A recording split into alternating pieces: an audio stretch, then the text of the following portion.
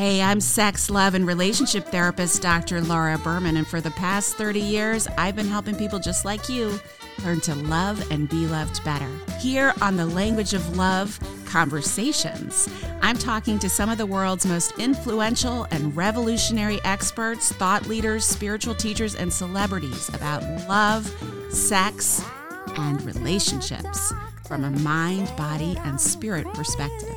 And that way, my goal is to awaken your mind, body, and soul.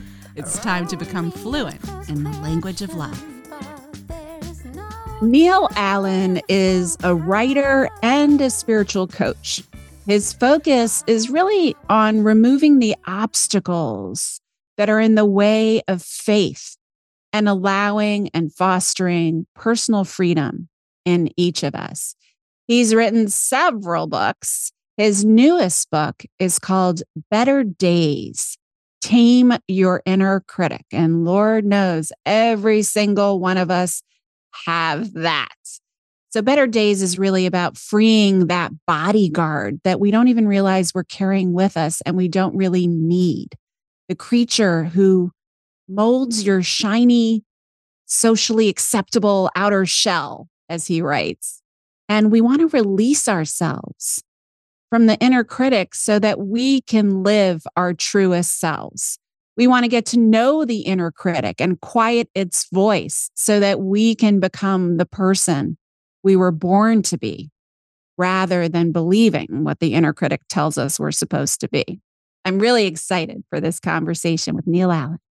Neal Allen, thank you so much for joining us. Thank you for inviting me. I love talking to you, Laura. I love talking to you too. It's always so much fun. And I love the new book, Better Days, Tame Your Inner Critic. And Lord knows we all have a really noisy one in there.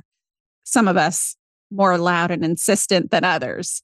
But I love, you were describing the book that the idea or your premise for Better Days is about sort of freeing ourselves from that inner critic, or, almost that it serves a purpose as a bodyguard. And we're going to get into that.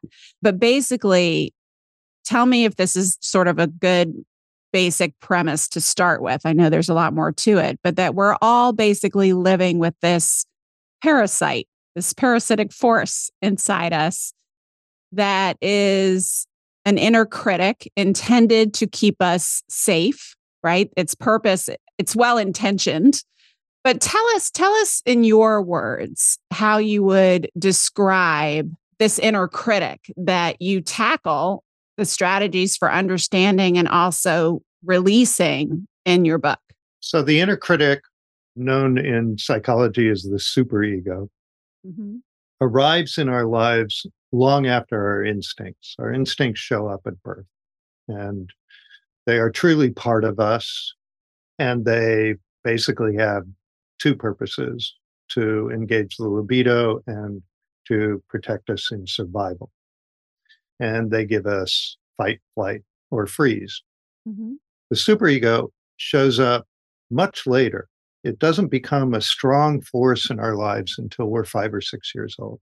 Before then, we really don't need right, wrong, good, bad, which is the language of the superego. It's the language of what we call the conscience.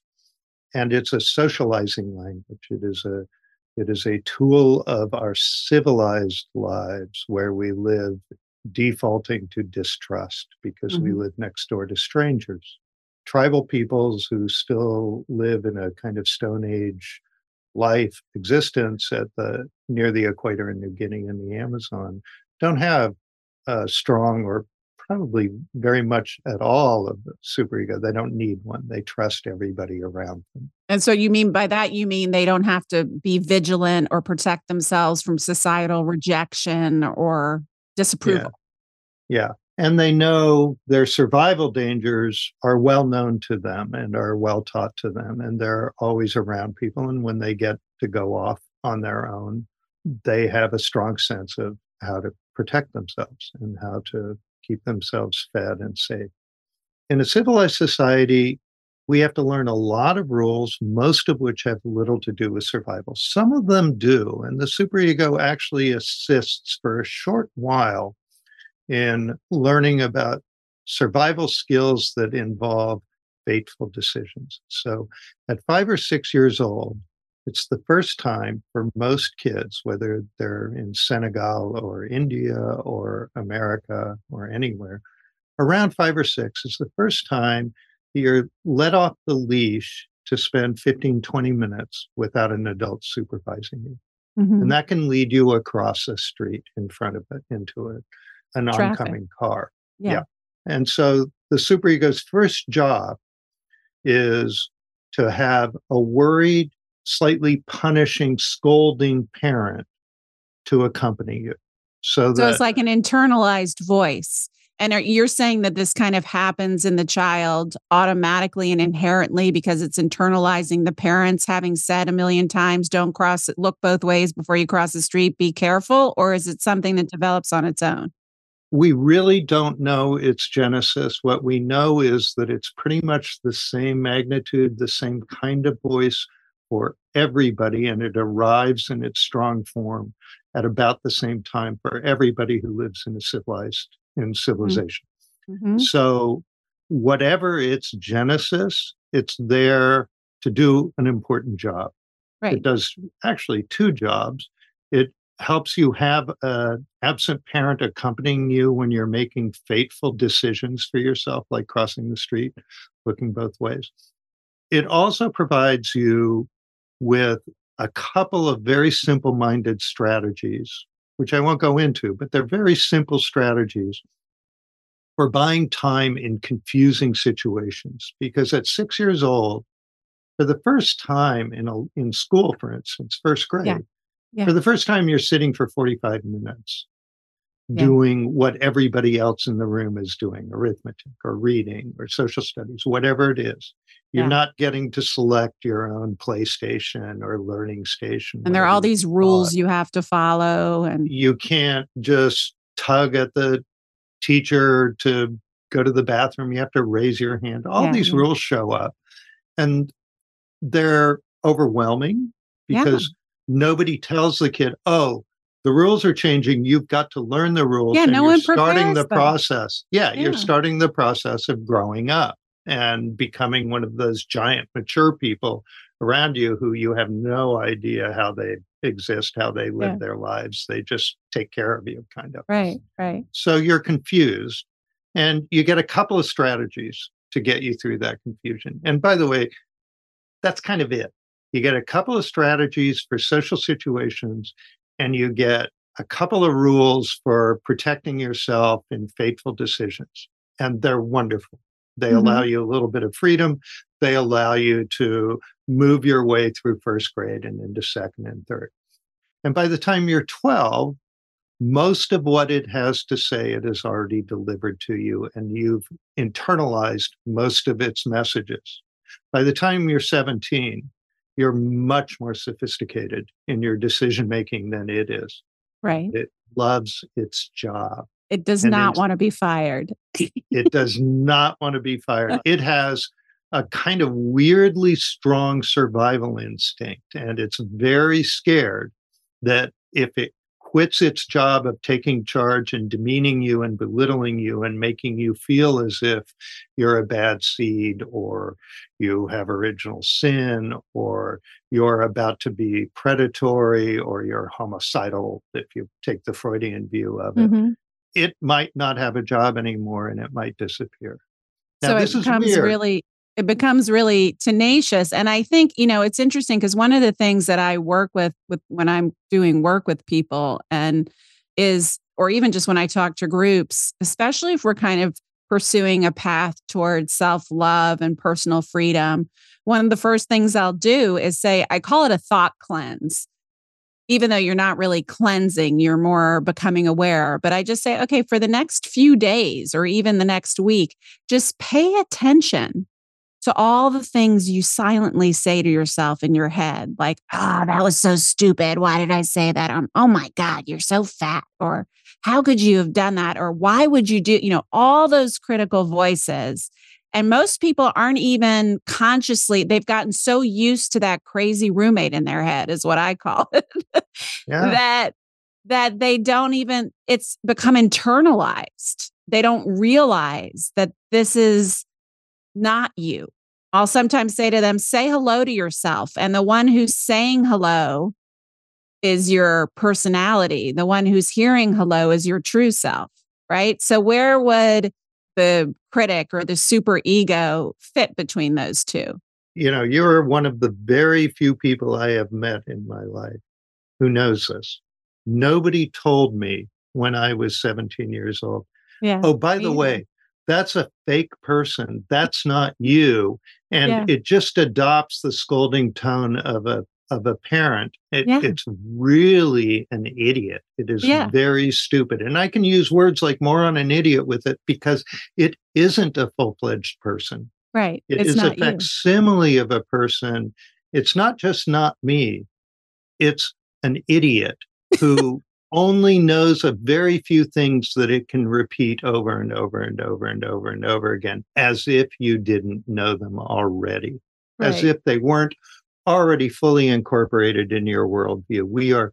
We are not bad seeds. We are not predatory, homicidal when left to our own devices. We don't need a voice protecting us from ourselves. We're bent to the good. And we're bent to... I believe that. And it's what people discover. It keeps telling people that you're bad. And so you're going to act it out sometimes, right? Mm-hmm. Because you're going to suddenly behave as if you're a 6-year-old. Because you've been told you're a 6-year-old, and you're gonna be more inclined to temper tantrums, right? Anger. We call it anger in adults. And you're going to be more inclined to, I want people to see me, because it's telling you it's important for people to see you, and otherwise you'll be kicked out of the tribe. Right. It's telling you all these exaggerated lies, essentially, by the time you're a mature adult. And you're listening. That's the weird thing. And believing it. And believing it. And I am taking instruction from the dumbest bully in the back of the class. Yeah, bully. And you describe the superego defenses. I had a question about this, actually. I'm just curious about. You describe the superego defenses as basically, because that's what it's trying to do. It's an idiot trying to defend you, right? It thinks it's protecting you. It thinks it's taking care of you. It thinks you need it. It needs to be needed. And it boils down to 3 fears you write, or feelings, right? Withdrawal, anger, and self-righteousness. And the first thought I had when I read that is like, yes, and yes. But what about fear? So fear encompasses all defenses. Okay. The thing about fear, the thing about suffering, the thing about pain is that these are, we think we know what they are based on a model that has to do with our survival instinct, right? So they are words that are borrowed from our survival instinct and then used by the superego to hold us under its thrall, as if social concerns had the same immediacy, urgency, and danger as survival concerns. Well, I was just going to say that once I was watching, I don't even remember who it was. I was watching this guy speak somewhere. This was years and years ago. And this was the first time I heard it. And I've heard it since many times, but I often think about it. And you were referring to kind of underdeveloped, more close to the Stone Age societies. When we were in those societies, and when we were developing those societies and developing our instincts for fight, flight, freeze, whatever, like there were real dangers, saber-toothed tigers, trees falling on us, avalanches, whatever.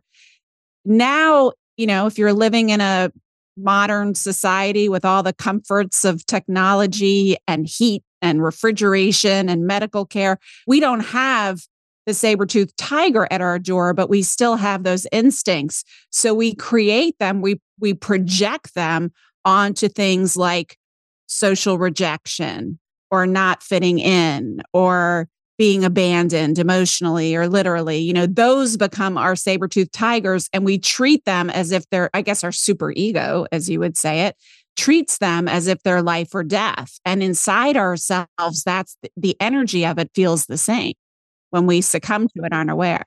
Yeah. And I remind people that when I say my feelings are hurt, the word hurt is the same word as I say, ouch, that hurts if I'm stabbed with a knife. But I know perfectly well the difference between the two, right? Yeah.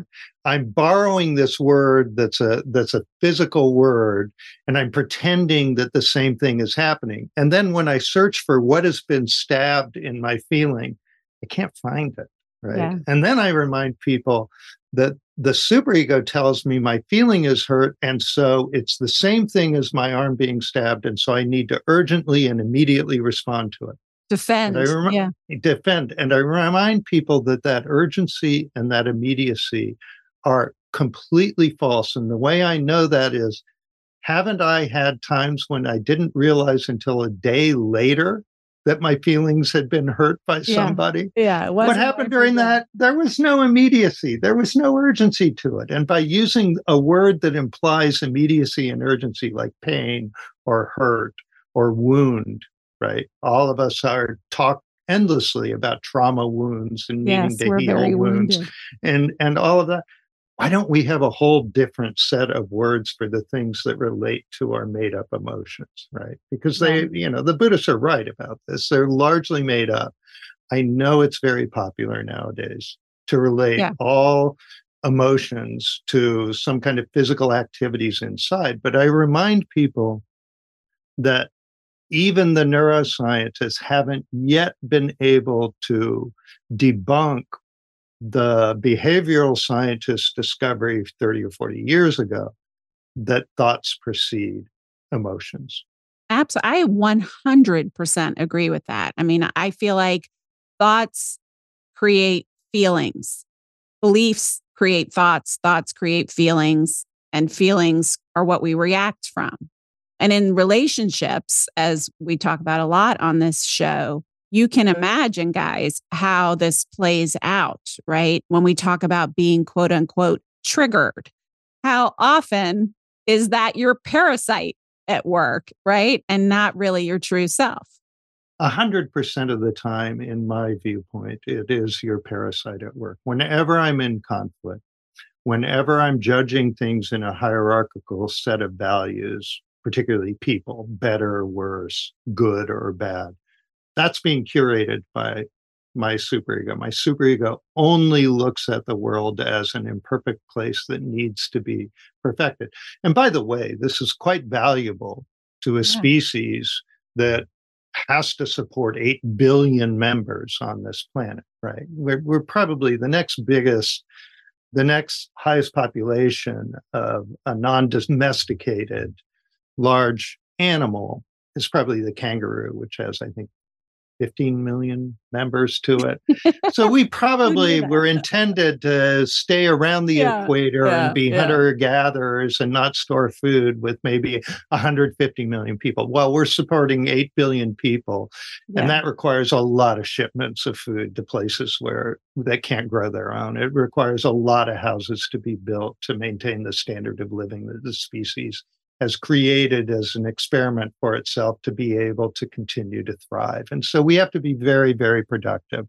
And to be very, very productive, it's very handy to think that things are imperfect now. Right. And that you have to whip yourself, that things that Yeah. you're in danger or in trouble. I got to whip we're going to get into in a minute some of the strategies that you have discovered and developed that really help you kind of get a handle on and maybe even eject to a large extent your inner critic. But I want to ask you a personal question first about your relationship, which I know you'll let me do.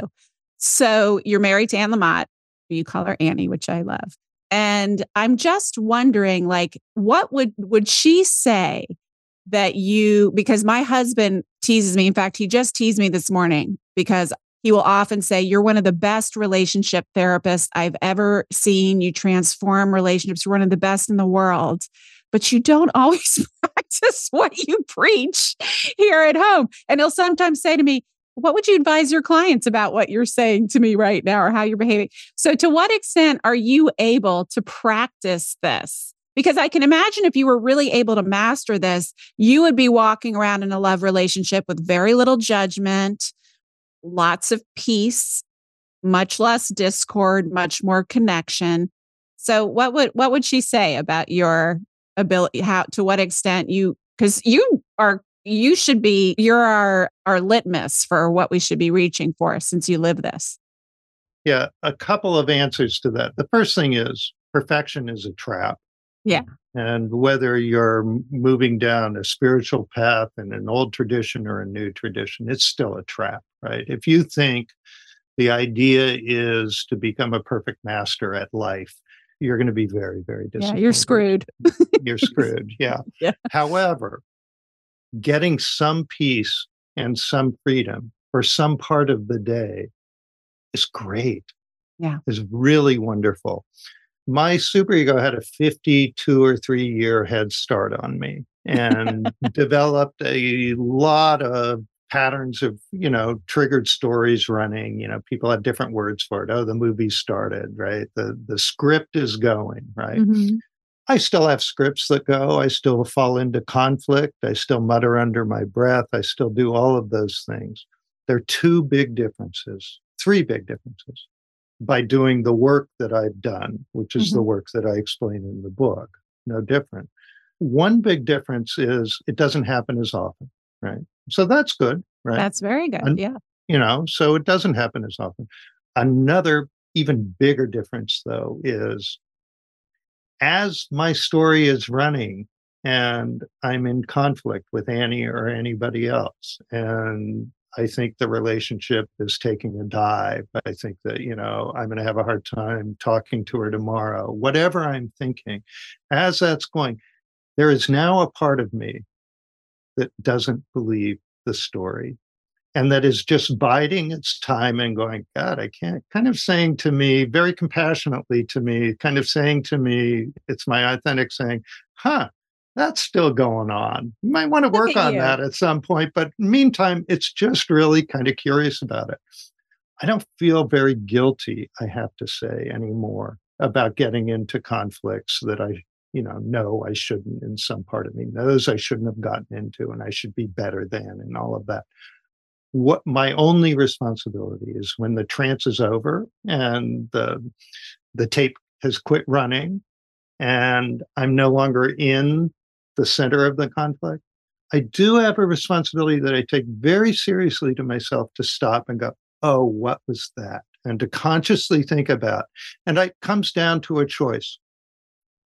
There's a choice either that it's a conflict that arises so seldom, once a month, once a year, it'll just play itself out every once in a while, that I can just say, not a big deal. Right. Or, wow, that thing that I thought I had taken care of 5 years ago has come back to haunt me again, and I'm getting that voice in me again, and now I've got some work to do. And the work is always the same. The work is go right into the suffering, find the root of the suffering, find the false story from my past that my superego is using against me, and spend enough time with that false story that it eventually shows its two-dimensionality and that it really has nothing to do. I don't have to defend myself from my mother with schizoaffective disorder. She's not in the room with me, whatever the story is. That's one of my I want to stories. dig into that a little bit more for folks. And I know you get into it in a great detail in the book. But first of all, just to reiterate, how do you know when your inner critic, I call it a gremlin too. I read that you call yours gremlin. I do too. Yeah. You can give a name to it. You can get to know it. It has a whole very immature personality. And we'll talk a little bit about that in a second. But just to reiterate, you are in the thrall of that, or that is activated when you feel in conflict or judgmental. Yeah, that's it. We actually don't need to be in conflict or judgmental anywhere near as much as we think, because we're not in danger if another person has a different opinion, even of ourselves, right? We're simply not in danger. We think we have a need to assert something or to get something. And we forget that outside of food, housing, clothing, and safety, I mean, literal physical safety, they're all just wants. Yeah. There are no other needs out there. We don't even need love. If you clear away your ego obstructions, love is just there. So that's not even. Go ahead. Don't say that to me. We need love. My superego refuses to give that one up. Most of us have no idea how to move through loss. There's no roadmap to follow when you're trying to navigate grief. And I realized this when I lost my son 3 years ago. As a therapist who understood grief, a whole new level of pain opened up to me when I lost my 16-year-old son. And since then, I have been building resources that have allowed me to navigate through loss, not only in a healthy way, but in a way that has transformed me for the better. We can move through the most terrible loss with grace. And that's why I have created the course, Good Grief, Healing from Loss with Love. You can find it on my website, drlauraberman.com, right there on the homepage, as well as free resources letting you know how to support others who are going through loss. None of us has to do this alone. But let me ask you this. Let's just use me as an example to take people through this process of, and we don't have to go into the bowels of it. I mean, I'm fine doing that, but I'm sure it would take longer than the time we have. But so I notice now when I have a charge around something and I'm feeling really like agitated by it, I force myself, which is really hard. I force myself not to respond until I've calmed down a little bit and worked with it a little bit. So I got a big charge yesterday. I was really in the gremlin over, I belong to this women's forum that we are extremely connected. We've been together close to 20 years where we meet once a month and we go on a retreat once a year. And it's becoming apparent to me that just like dyad relationships, this group is a living force that changes and evolves over time. And so I know what happened. It's a perfect example because it was so silly in the end. I mean, it's not that big of a deal, but I made a huge deal out of it. I was annoyed because we had made a decision where we were going on our retreat. We'd even chosen the place and the house we were renting. And then one of us said, well, I don't know, is that going to be safe? And then everyone was like, I don't know, is it going to be safe? And then nobody would make a decision. So I got annoyed by that. And I just said, look, here are 3 questions. Do you want to stay in a hotel? If you don't want to stay in a hotel, do you want to stay in a house? If you want to stay in a house, do you want to stay are you fine staying anywhere? Or do you want to be in some secure gated community? Just answer those 3 questions. And nobody responded for 3 days. Now, in the meantime, they know they've been right in the middle of my son. This is a bigger deal of my son having been murdered with fentanyl poisoning 3 years ago. They've been a huge support for me through all of that. But over the past year or two, that hasn't come up as much, naturally so. So I told them during our last meeting, hey, the trailer is actually ready for this documentary I'm making. And it's like this heart-centered, it's so personal to me. It's like my heart, a piece of my heart, this whole thing, putting it into that, right? And they know that. And I said, do you guys want to see the trailer? Yeah, we want to see the trailer. So I send them the trailer. Radio silence. One of them got back to me and said, oh my God, that was amazing. But radio silence, they just didn't care. Yeah. I mean, this is my story. I know they care. But my story and the charge was around, they don't really care about me or this group. They're not invested. I'm the only one invested here. And maybe I should just put an end to this. I don't want to be in relationship with people who aren't willing to invest, blah, blah, blah, right? I went all the way down the path. So take me through the process of identifying the gremlin. Anybody who's written books has had the experience that many of their closest friends and family don't ever say a word. Don't read them. But this was a 5-minute trailer. I know. You can't take 5 minutes to watch a trailer. I don't expect them to read my books, but watch the trailer. They're scared. Yeah.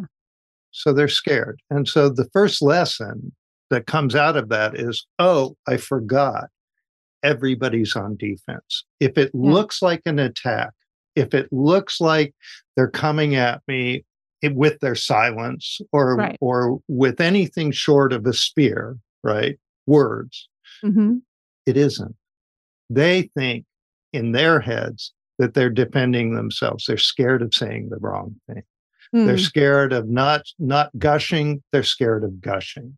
They're scared of this. They're scared of that. A lot of people have never learned how to praise other people's work. right? Yeah. They're used to the harsh system of grading, right? Yeah. And it's nasty grading, right? Because you want to get the A, but then you don't want to show people you got the A because then they'll think that you're boasting, right? And so you're kind of stuck with this ugly system. And you get raised in an ugly system. You want to, I want to avoid that. And Right. so mostly that's obviously what's going on. My guess is they all saw it. They all felt teary-eyed, right? And they didn't know how to respond. Which in and of itself triggers me. We've been together for 20 years. You guys know, like, we know each other. We talk about our deepest, darkest. We know things about each other that we don't tell our partners or best friends, right? Like, you can't. And I found that offensive, but I get what you're saying. And I can have compassion for that part of them that was scared. Yeah. And recognize that for most people, suffering is a scary thing. For Yeah. you, it's not. For Yeah. me, it's not. For me, suffering's where I have to go all day long if I want God to appear, right? Yeah. Other Me too. people's suffering, my suffering, I don't care. I don't Yeah. care. All I know is that the form of love that social interactions take is most commonly compassion. We complain all day. Human beings gossip. You were mentioning that earlier. It's the funniest thing, right? So civilized human beings gossip about socializing and suffering, right? Yeah. We're gossiping about this person said this person did that, blah, blah, blah. Yeah. All day long. It's a symphony of complaining, really. Yeah. Yeah. And we do it because it works. If you complain to get rid of the complaint. Once I've told my story about, the brother-in-law who was just doing this or that to me, I don't actually have right. bad. It's venting. That's the basic, like, it's venting, expelling right? it. Right. It's expelling it. It disappears after a while and you can go on and complain about something else.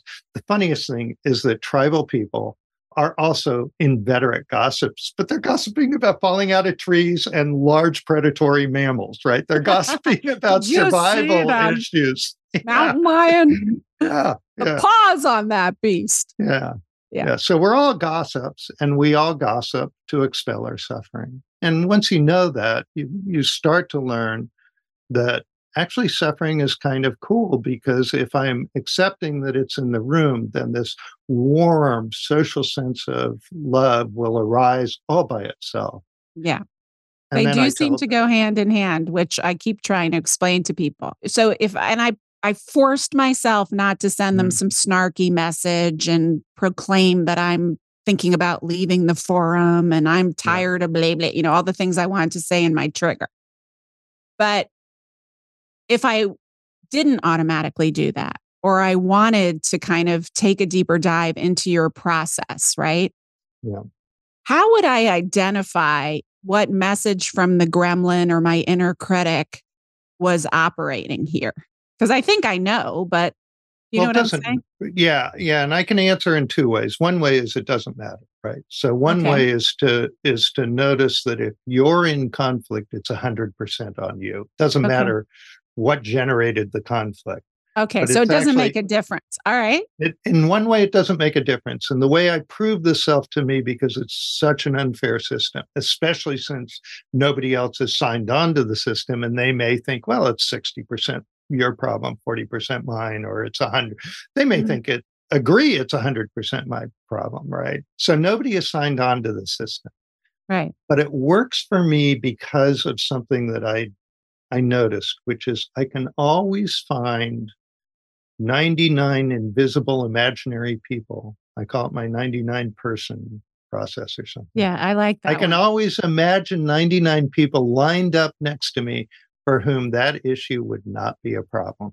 And there are annoying people who everybody agrees are annoying in some way. Well, I might have to search through a billion humans, but I can find 99 who I can line up. And if that's true, then that's on me, right? And that reminds me, they're being defensive, I'm being defensive, we're projections talking to projections. This is illusory, not in a Hindu, the world is an illusion way. Kind of way. Yeah, life is an illusion. No, I think life is real and the familiar life has God in it, just like the spiritual parts of life have God in them. But I also believe that we do spend a lot of time in projection, and most of projection is not noticing that the other person is being defensive and taking it personally. And projecting onto them some rejection when it was really not about you. It was about their own fear. Now, my work with my clients generally takes people into their childhood trauma stories. So everybody's got 3 or 4. I call them keys to the kingdom stories, right? For the generation before ours, the most common story that was around was 2nd, 3rd, 4th grade girls going to a party wearing the wrong dress and being humiliated by the other girls, right? The wrong public dress story. Yeah, public humiliation. There's usually, I often hear from older women the wearing the wrong dress story.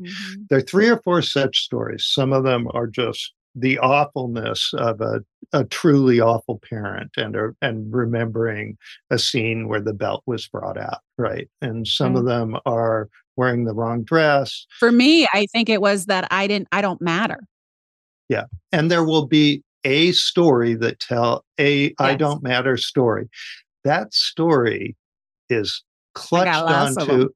Yeah, but you've got 3 or 4 an origin story. I know what you're meaning. There are 3 or 4 that the superego keeps right at the tip of its tongue, right? Yeah. And it's reminding you, it's curating your memory, right? We think memory is an accurate representation of our past, and that's just nonsense. Memory is a bunch of moral tales that we've stored. We've stored just enough of the event to have a beginning, middle, end, and a moral. And usually the moral is intended to remind you that you got into trouble and you don't want to get into trouble again. And it gets brought up. And we forget that if we were really 6 years old when my dad didn't bring out the strap. I'm just using this. But if you really were 6 years old when dad brought out the strap, 10 minutes after we pulled our pants back up and finished crying, we were goofy 6-year-olds hanging out with our older brother, laughing at a Superman comic, right? Right. And that memory wasn't stored. Yeah, the after of the rehabilitation and the recovery and everything was okay. Or just I had lots of things happen that day. Like Carrie Fisher is famous for somebody asked her, I think it's in the book. Annie told me this one. And somebody asked her, "Are you happy now?" After recovery or something. And she said, happy, something to the effect of, happy is one of the things that I am most days. Right? And that's what being 6 years old is, and 7 years old and 8 years old. It isn't as if the 5 minutes of being humiliated by the girls and the ensuing hour of that party took more than an hour out of your life. Yeah. And it's that it got imprinted. stored and told that that's who you are and that's how you're going to be humiliated in the future. And you better watch out and spend a lot of time with that, which is a bunch of nonsense. Right? Yeah. It isn't how you lived the rest of your life. And it's certainly has nothing to do with who you are when you're 20 or 30 or 40. But it is central to the operating principles of that inner critic or gremlin. And one of the things who wants you to be a 6-year-old. Yeah. And so you lay out a lot of beautiful processes for kind of getting to know your inner critic and creating a relationship with it. And also, and this is the part where I was giggling to myself as I was reading it, because so basically just to tell me if I'm not summarizing this correctly, but just quick. It's a longer process and he gets into all the details in the book, but basically there's a process that you kind of go into your body, you identify where those thoughts are kind of coming from, the inner critic thoughts, and you put them in front of you and you hold it in the palm of your hand and you let it take shape. And you start a conversation with it. Like, who put you in charge? Yep. When did you take charge? Why are you still in charge? That totally was like, yeah. But the part I started giggling at, knowing me, I am a really crappy debater.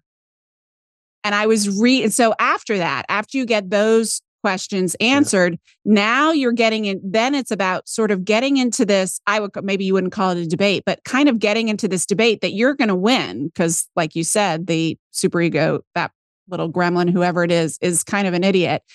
But they're very stubborn. Yeah. And you have to kind of keep at them and go around them and convince them to let you take charge. And I was thinking, I would lose that argument because I am not a good debater. At some point, I would so talk about that a little bit. Yeah. And I would say what you don't want to do is get into an argument with it, right? Because it loves conflict. Yeah. And so I wouldn't quite call it a debate. You're asking leading questions that have yes and no answers, right? Yes. And a couple of nice things about this facsimile of a person that's an idiot that you're talking to is that it's actually honest. It will answer your questions honestly. So if you ask not Machiavellian. Yeah. If you ask it, are you worried about your own survival? It'll hem and haw and eventually answer yes. Yeah. And it's easy to flatter. It's just like Trump that way. It's very easy to flatter. And so what I found is that if you remind it that it's tiring work to be in charge all the time, right? Mm-hmm. And you remind it by asking it, isn't it tiring work to be in charge all the time? And it says yes, usually. Most people it says yes. Sometimes they say no, and you have to move on to something else. But most of them say yes. I offer it a very fancy title in semi-retirement. I say, well, why don't you go into semi-retirement as my occasional ethical advisor? Oh, and that's a good 99 job. Out of 100 of them are like, yeah, that sounds good. I would like to be your ethical advisor. I'm on the board. But you also talk about how each time you interact with, especially when you are convincing your superego to release you and let you be in the driver's seat and stop trying to control you, you thank it. Thank you for keeping me alive as a kid. Thank you for being so protective, showing it that appreciation. Yeah. And it is true that particularly for people in particularly dysfunctional families, it was sometimes the most reliable narrator for the 6-year-old or 7-year-old. It was the thing that got them to school on time, right? Yeah. When their family couldn't. Right. And so it served a wonderful purpose, and it bought you your earliest strategies for how to deal with confusing social situations with adults in particular. And that was wonderful. It just should have retired. And it does. It brings that part of the conversation most of the time. Even when I'm watching it, it brings tears to my eyes. Right. Yeah. It's the kid it's the Peter Pan kid. The kid who was faced with this horrible job of growing up and just couldn't see how it was possible and couldn't make their way. And it came along and said, I got this for you, kid. Yeah. And that's very touching.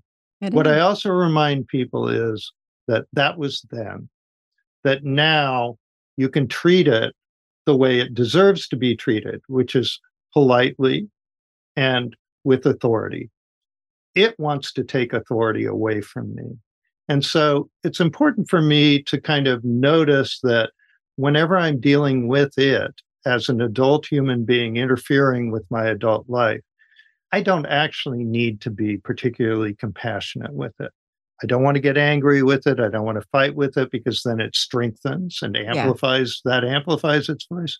But I also don't want to be a pushover to it, right? Because it's kind of it's outstayed its welcome. It's not a real human being. So other parts of me, I need to be compassionate with because they're part of the real human being. That's not. It never was me. I thought it was me. Now that I know it's not me. And the wonderful thing is, every time I notice it's not me, I win. And I get a little more distance from it because it's a vampire and it strengthens itself and amplifies itself by pretending to be me in a subvocal nagging.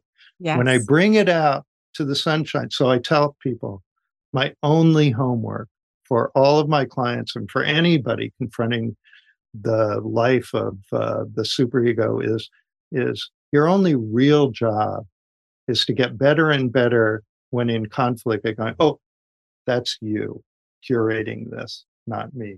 That's the inner critic. That's you, the inner critic, telling me I'm not worthy or I'm unlovable or some small portion of I'm that's not not worthy me. and I'm not, that's not me, that's you. And Yeah. the more times I do that, the weaker it gets and the farther away it goes, because that's really its only kind of bulwark, is the pretense that it's necessary and me. And it's Yeah. neither. I have a conscience that's far more sophisticated than its. Yes. Already well integrated into me by the time I'm 17. And by the way, some people say, well, what about sociopaths? Well, their superego isn't really very effective, is it? Yeah, theirs Sociopaths. never got too big. Well, so this is almost a beautiful place to kind of wind down our conversation. And guys, there are so many, Neal lays out really extensive processes that he's done with himself and he does with his clients, to getting to know your inner critic, to having conversations with it, to releasing it. But let's just end with this question. As you were describing, the more that you work with it and then start recognizing and continue to recognize that this isn't you and that it's not necessary and that it's not in charge, and you work to release it, and this is, I'm sure, a lifelong process. I'm assuming nobody is completely 100% free of this, as we were saying. But what does one's life look like in comparison? Right. So for someone listening and they're like, do I really want to do, I mean, I know I have an inner critic, but like, what's the payoff? Yeah. The first and for most people, the primary payoff is a massive reduction in anxiety, because your anxiety is, you think you're anxious about outcomes, and that you're anxious that the outcome will be not what you predicted and will go south on you. But the fact is, you're actually a mature adult, and mature adults know that the outcome is wrong to you 20% of the time or 40% of the time or a certain percentage of the time. That's not a big deal. Things go south. Things don't work out. Yeah. What anxiety really is, and Freud just, it's kind of one of these hidden gems that Freud figured out. Your anxiety is actually worry about being punished by the superego. And so the worry is a scornful look from an absent parent, right? The worry isn't disapproval. The worry isn't the circumstance. The worry is the punishment of the superego, and the only punishment of the superego is a scornful look of an absent parent. That's its only power to punish me. And moving the superego to the side removes the punishing parent. And without the punishing parent, you don't have anxiety. So my anxiety reduced. The other thing that happens, and this happens to a lot of people, and it certainly happened to me, is this freedom of not being as worried all the time about right, wrong, good, bad, allows me, at least during the portion of the day that I'm not watching the news, right? Or that I'm not involved in some way with a family member who's just difficult, or those parts of the day do appear, but the rest of the day is mine. Yeah. And I don't have it crowded with lists of things to do. The superego curates my list of things to do and doesn't let you just be in flow, and doesn't let you, at least me, doesn't let me just chill. It's like, you should be doing this. Why aren't you being productive? And to me, that's where the divine enters the world, is when, if I can just get my ego out of the way. And when we say ego, since we're not really in the survival business very much anymore, our ego really is our superego. It really is our inner critic. When the inner critic's to the side, it means my ego's not in the way. It means I'm not having to fear the world as it presents itself to me. And that's just what all the traditions say is the divine. It just opens to the divine. And it opens to love, it opens to truth, it opens to equanimity, it opens to simple contentment.